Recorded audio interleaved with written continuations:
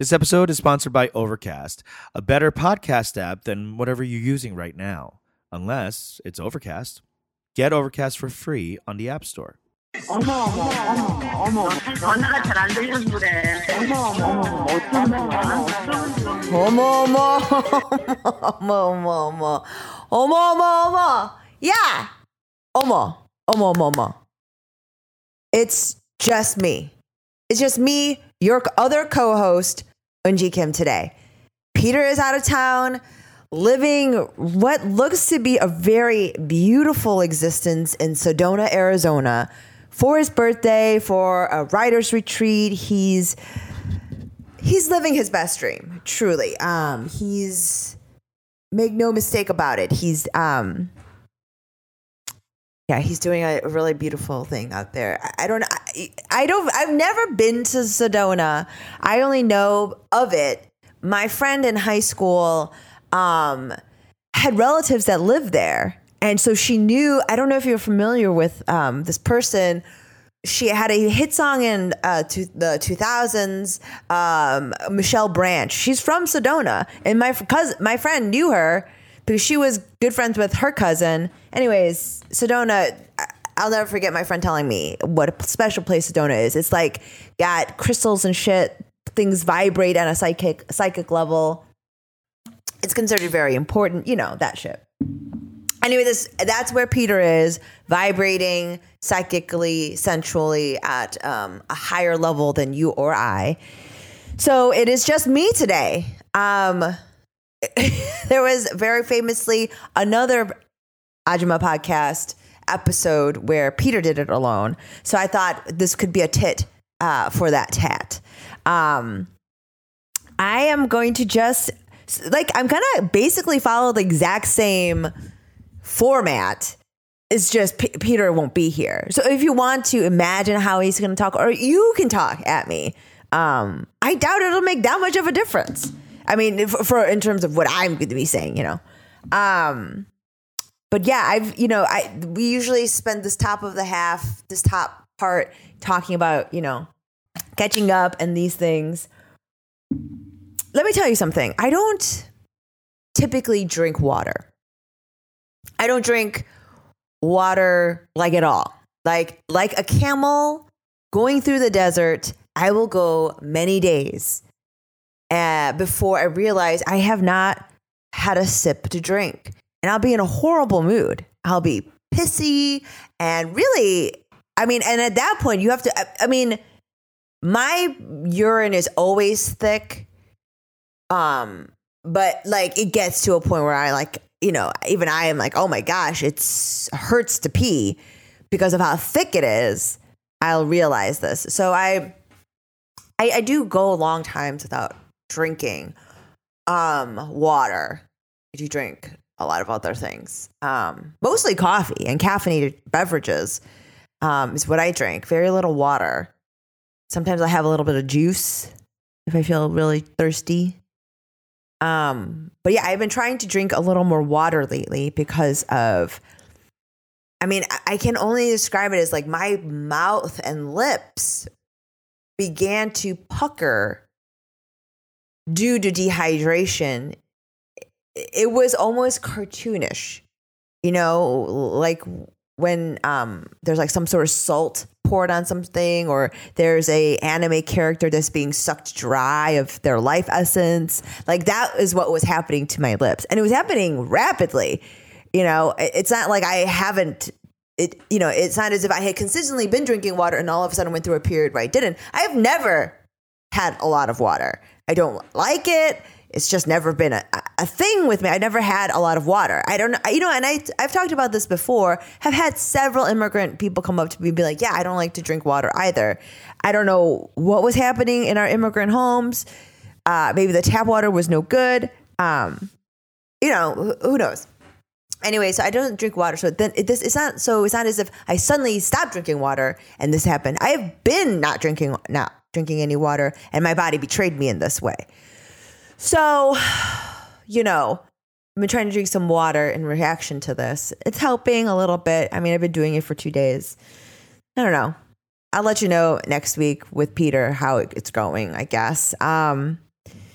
So I've been dealing with that, putting a lot of Aquaphor on my lips and my face. And so, you guys, I'm going to talk about something a little disturbing. It's not something that I was prepared to even experience, but I was scrolling through Instagram as you do, and I saw something from the Nat Geo Instagram account that it's something called a face transplant. Google it if you want to if you want to see something that will haunt you forever. Like if you're ready to be irrevocably changed, go at it. So it's something called a face transplant, and it's ruined my life, I think. But it's one of those things where, and in current times, in the current political content milieu, the shit that's happening out here in these streets, there's always going to be a moment. I feel this as someone who is just, I would even say more, but just only slightly more sensitive than the average bear. Okay? I'm a little more attuned to things out here. On a daily basis, we're confronted with both the extreme tragedy and joy of what humanity can give to us, right? This is what's happening. It's happening and it's shrill. The tragedy is shrill and the joy is shrill. Things are happening at a volume and at a pace that is simply breathtaking and we know is not normal or good or healthy. So this sort of cognitive dissonance, this type of cacophony is not new, right? We're dealing with this shit every day. But this face transplant, it did something to me in terms of both the joy and tragedy.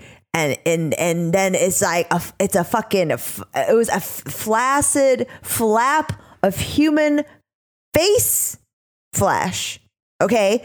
On a table, an OR table with doctors and reporters just staring at this face that was not on a body. And I mean, I don't know if any of you have ever seen the John Travolta and Nicolas Cage, John Malkovich hit blockbuster movie Face Off, one of my favorite movies. But it was like that, except in Face Off it's like crazy, technology thing. Everything about this image in the Nat Geo account, and then I looked it up obviously and learned everything I could about it. It happened in Cleveland. It happened to a woman named Katie Stubblefield. Again, if you want to look it up, it's a tragedy. It's a tragic story about an attempted suicide and overdose and like an accident. And then also the miracle of being able to do a fucking face transplant, and it's all wrapped up. And it's like this lady's face that looks, they've face planted this lady. And like, it's like, well, I mean, she can't see it because she's blind, but it's like, well, what's the, I mean, she's like, well, now I just can kind of blend in because it's not like I don't have a face. I'm like, Jesus Christ.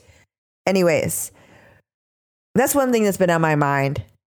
And also, I'm just going to go through my tabs here.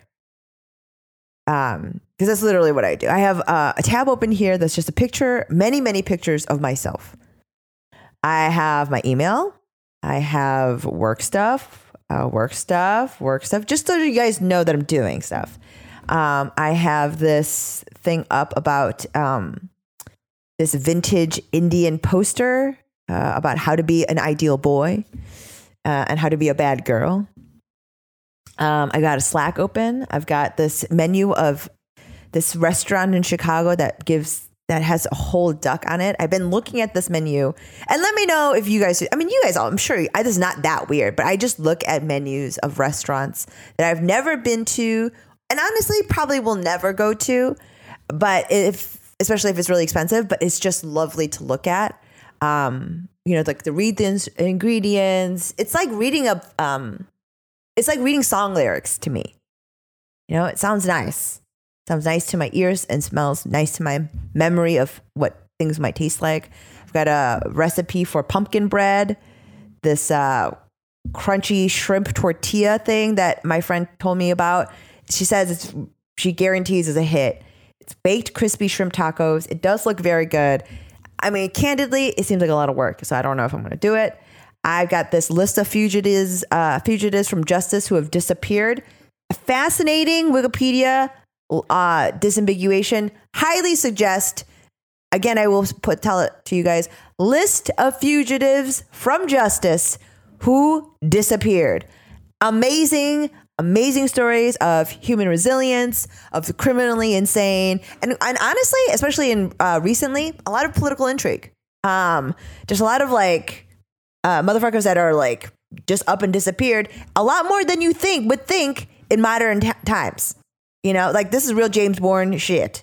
Very fascinating. Highly recommend.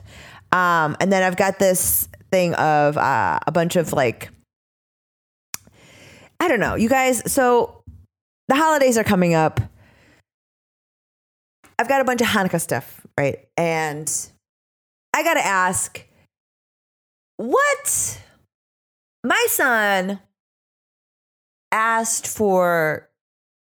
I asked him recently what he wanted for a Shabbat dinner. And his reply to me was crab or caviar. Now, no, before you say, oh, wow, what a fancy baby. This baby has had crabs not that often. I have had it, and I have not given him any. But, I mean, he's not had crab that often. And then caviar. Another food he has not had that often. Now, as we approach, he's about to turn 5. We're approaching territory where this is ground. This is foundational shit for his personality and his future. This is that era that we're entering here. And when we talk about gifts, now those of you who have listened before or were at the live show know that holidays, and for most immigrant kids, it's not like a huge thing. I recall, I was telling my friend this, and honestly, I was getting teary-eyed even just recalling it. I remember as a wintertime treat, probably around the holidays, right? My mom and I would go to the Marshall Fields. When it was a Marshall Fields, not a Macy's, but a Marshall Fields, like a Chicago institution. You'd go downstairs at the old Orchard Mall. So not the one downstairs, down in Chicago where there's a walnut room, very fancy restaurant. But there was a cafe version of that in the old Orchard that someone had taken my mother once. And so she took me. And we would get a chicken pot pie. It was famous for that, I think. Or I don't know. Honestly, it was just a thing that my mom ordered. So I got that. I mean, what the fuck do I know? I was 10. And we would eat this chicken pot pie and have a lovely time. I mean, it's one of the things I remember, and walking through a Marshall Fields at Christmas time, you got fucking Frango mints, you got music and lights and all the things that make a winter holiday cozy. And I just distinctly, her pulling out the money to pay for this stuff out of a different envelope, right? Like stuff that she, the one that she had hidden from my father so that we could go to this thing. And my son asked me for crab or caviar on a random Friday night. Now, as we prepare for Hanukkah, and I mean, this boy is living Hanukkah every day of his life. I mean, he's living large. He's living Hanukkah extra large. And being faced with this, I think other immigrant parents can empathize with this deep and abiding need to give to your child everything you did not have, alongside the knowledge that you know that they will be shittier because of it. Because especially like sort of second generation, like, or like a first half generation like myself, like you grew up alongside kids that were rich or had more things. Most of them, you know, and especially white kids that had that sort of stuff. You know that that's bad. You know how shitty that looks. That being said, you also know how it felt to not have any of those things. The painful sort of. So do you give your child these bittersweet memories? So do you oh shit. Hello? Uh-oh. Okay. Well, we're back. And I guess the answer is I guess where I've gotten to with all of this is that I will give my son slightly more. And that's it. I mean, I think that's enough. Like slightly more. Right? Slightly more. And the thing is, we can afford that. I can afford that. I was doing the math recently on what it would take, because I know several friends whose parents paid for all of their school and their lives are so much better. And I did the math. I'm like, oh, it's because their parents were millionaires. It's so fucking expensive. Anyways, I'm just going to do slightly more. I will say that I particularly, and this is selfish, I do like making things special for my son. Like having something, making things special is like a nice feeling for not just him, but for us as a family. And that is something that I don't know if I will compromise. But I mean, you know, making something feel special doesn't take money. Like things and actual stuff does, you know.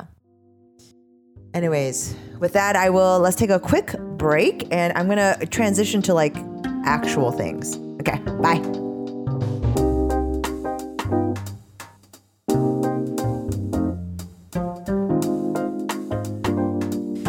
All right, we are back. Well, I mean, I am back. Just me. I will say that I was looking for some things to like really talk about, but I really wanted to have Peter here. So I'm going to just kind of go through, I'm going to highlight these 3 books about Korean American kids.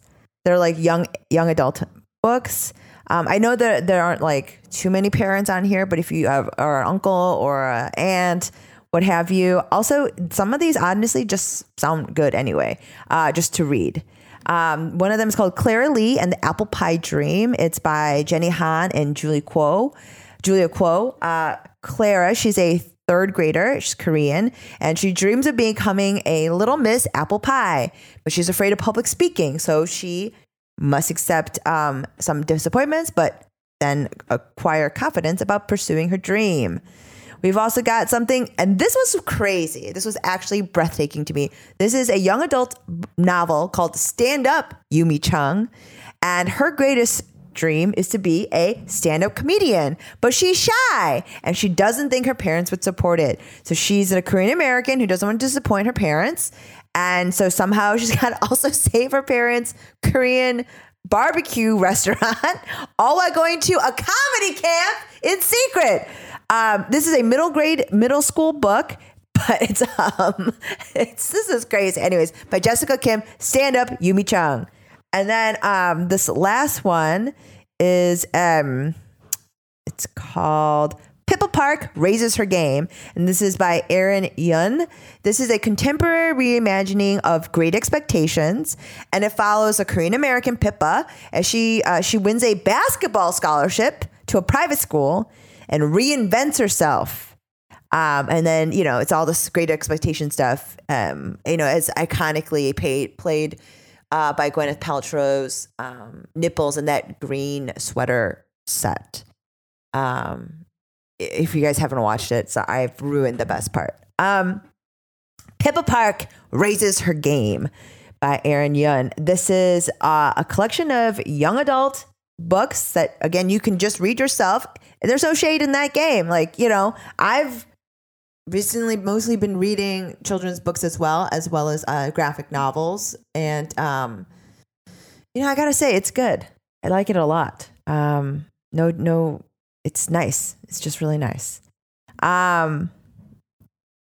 Next, just another sort of reminder regarding this, the Georgia election. Donate if you can. Korean American, if you have anyone out there, talk to them. It's January 5th is the election. If you know anyone in there, talk to them, donate money. Asian Americans are a huge part of the Democratic strategy to win there. So if you can, reach out. Just seems like Minari is doing really well. It's kind of like a phenomenon at Sundance. I did audition for this Oscar bait movie, which seeing the actress who plays the woman the role I read for, and this is the thing. We talk a lot about failure on this podcast. We don't really talk as much about the deep shame and embarrassment that can come from failure. And it's like, I didn't even fail because the effort I put forth, I don't know, could even qualify as an attempt. But it is so deeply, if I ever become like Prime Minister of America, or you know what I mean, that audition tape could be used to discredit me and bring down whatever coalition I have. It's that damaging. There would be no charm. There's no charm to what I did. There was no, look at her putting forth it's what I did to the script is almost, not almost, I will say it was offensive and actually a hate crime. Like what I did was anti-Korean. And so before that tape can even be released, I want to apologize. I'm going to come out in front of that story and say I apologize. Oh boy. There's a very interesting story in the Rolling Stone called K-pop is only half the story of Korean pop music.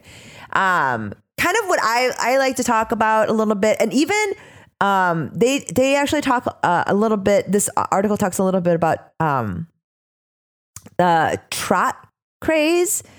And it's sort of like older genre Korean music. Like, hey, I don't know how to describe it, but it's like dee dee dee dee dee. It's like cheesy bar music from like that our parents liked. And yeah, it sounds like 사랑해. Like it's a lot of like stories about like a lady who works at a factory. She drank a glass of milk and it was sour, just like the tears, just like my tears.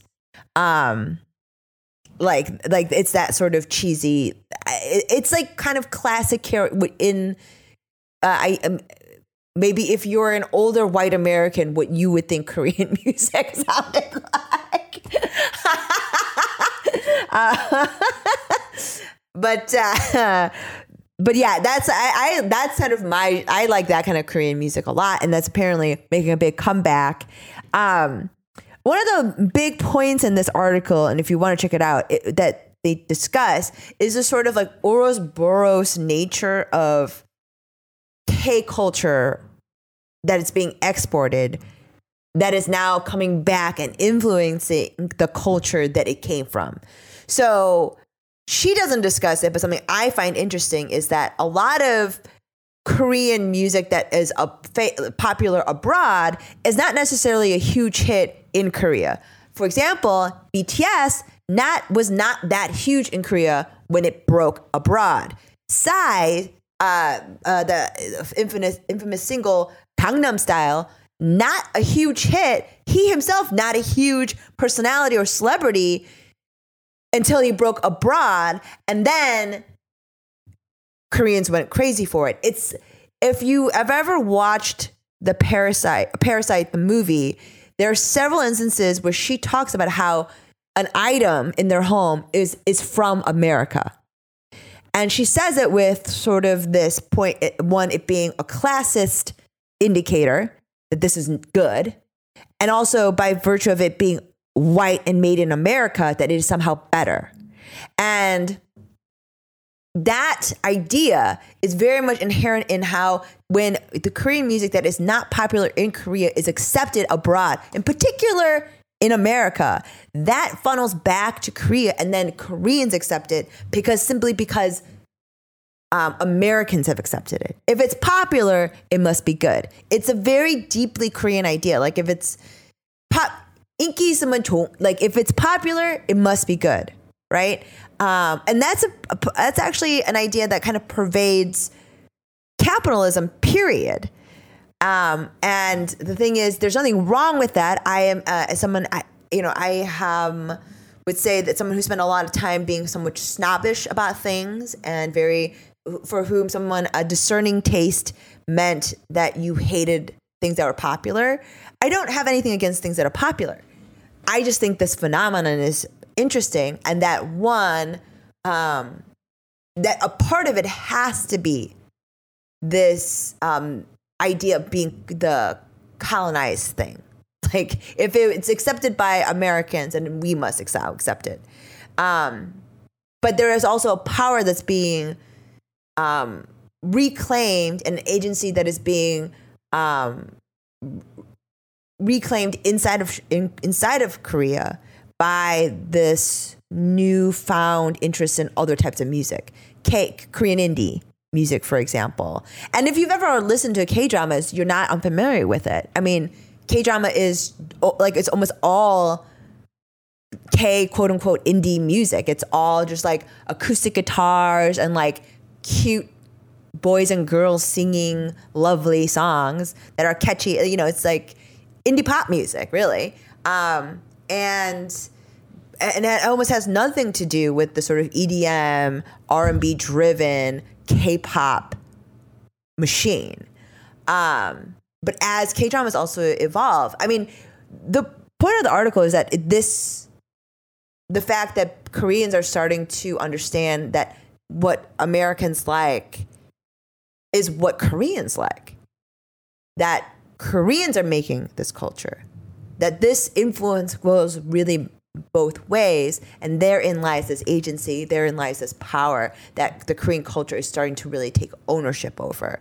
Because even this national pride and deep sense of responsibility that Koreans feel about the culture that they export, right? It was all kind of contingent also on the idea that it is accepted by the external world. And then you kind of get caught up in this sort of Korean insecurity about like, well, will they like me if I'm a little different?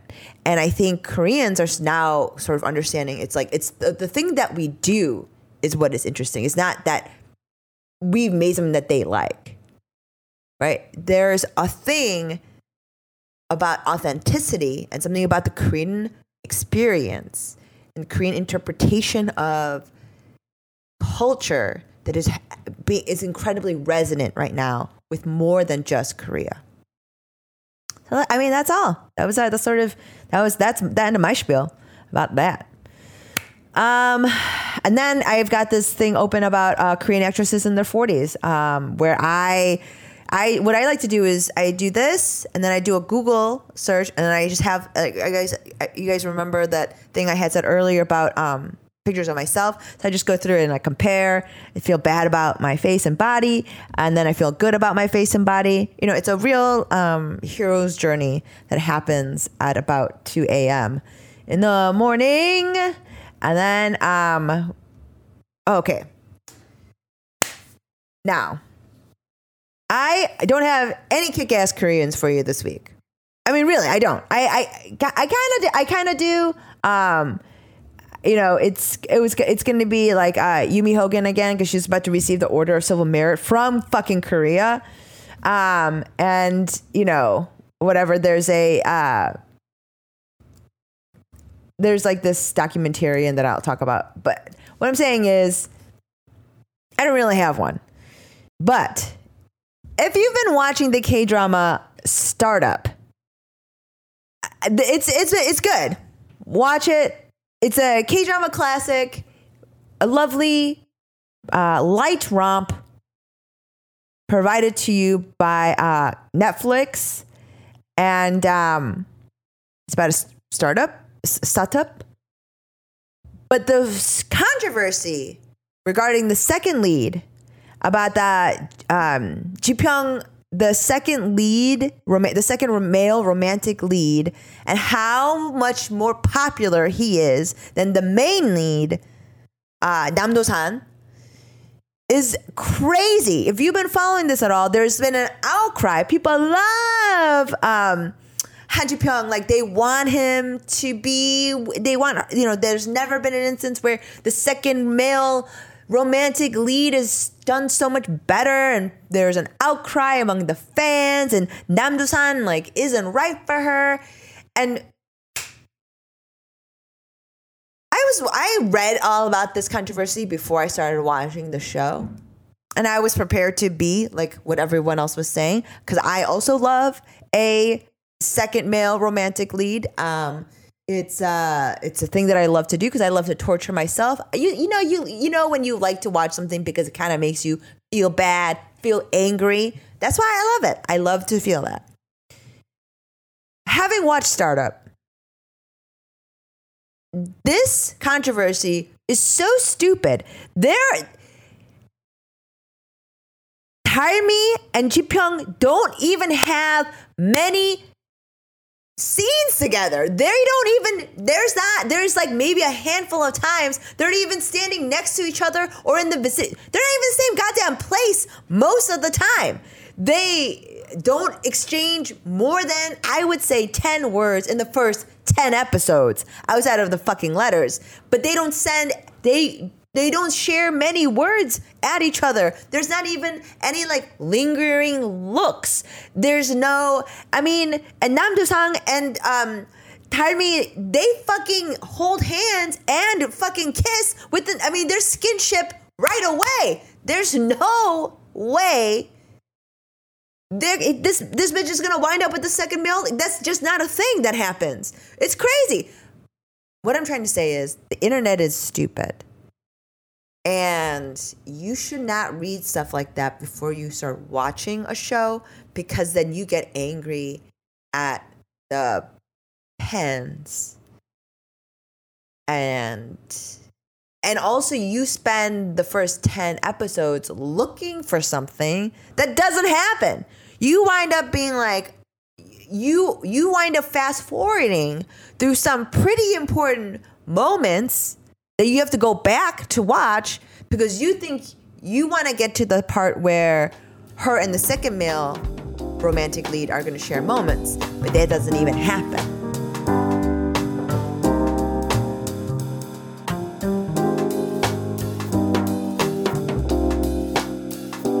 And now it's time for your favorite part of the show and mine, Kick-Ass Koreans. Kia! Okay. Now, I'm still hung up on this startup thing. Okay, I got okay. The first lady, Yumi Hogan, right? You know, we know her and love her.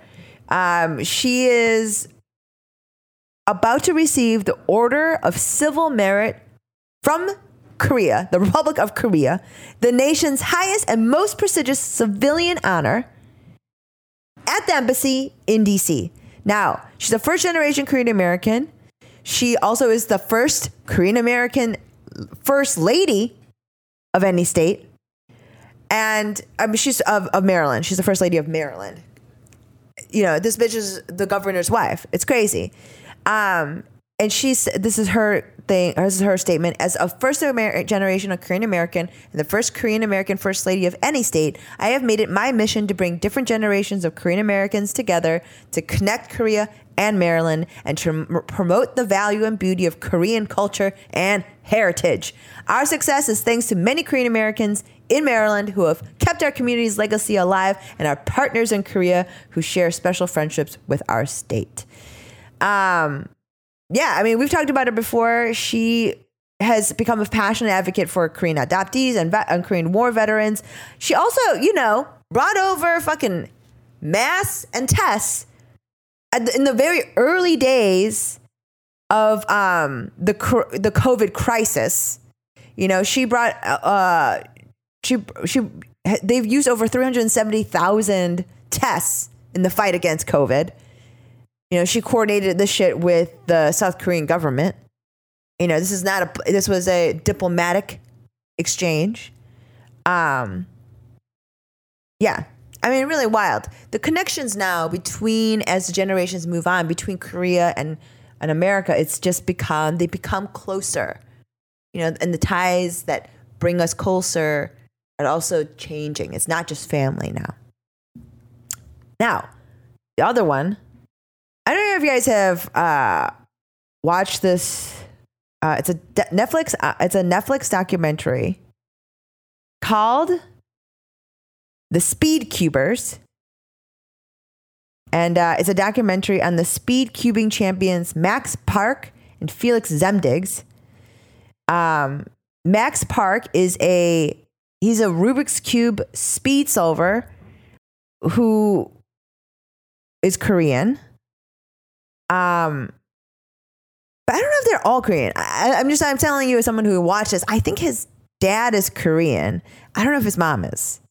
Anyways, but he has severe autism, and basically he's used the Rubik's Cube and speed cubing as a way to help refine his honestly, social and fine motor skills, and speed cubing helped develop them. And he's become one of the best in the world. I think he's set multiple world records, and it's either him or this other guy, Felix, that have exchanged the record in the last 10 years. So I just wanted to highlight this documentary, Speed Cubers. But the thing about it, it's also directed and produced by Soo Kim. So it just seems to be like a whole little, I don't know how they discovered each other, but it's definitely a little Korean little hive I saw. So if you want to check it out, it's very cool, called The Speed Cubers. And also just seeing someone on the spectrum achieving something, and then their name and face and family being Korean, also you love to see it. So those are my kick-ass Koreans, and this was my solo episode. You know, I gotta say there were some technical issues. I've been freeballing it. Just hope it all works out. Let me know if you don't like it. Don't tell me. I mean, you can tell me, because you know I love to feel bad. But if you like it, let me know. You know, but not too much. And that's it. Okay, I'm gonna go for a walk now. Bye. Audio.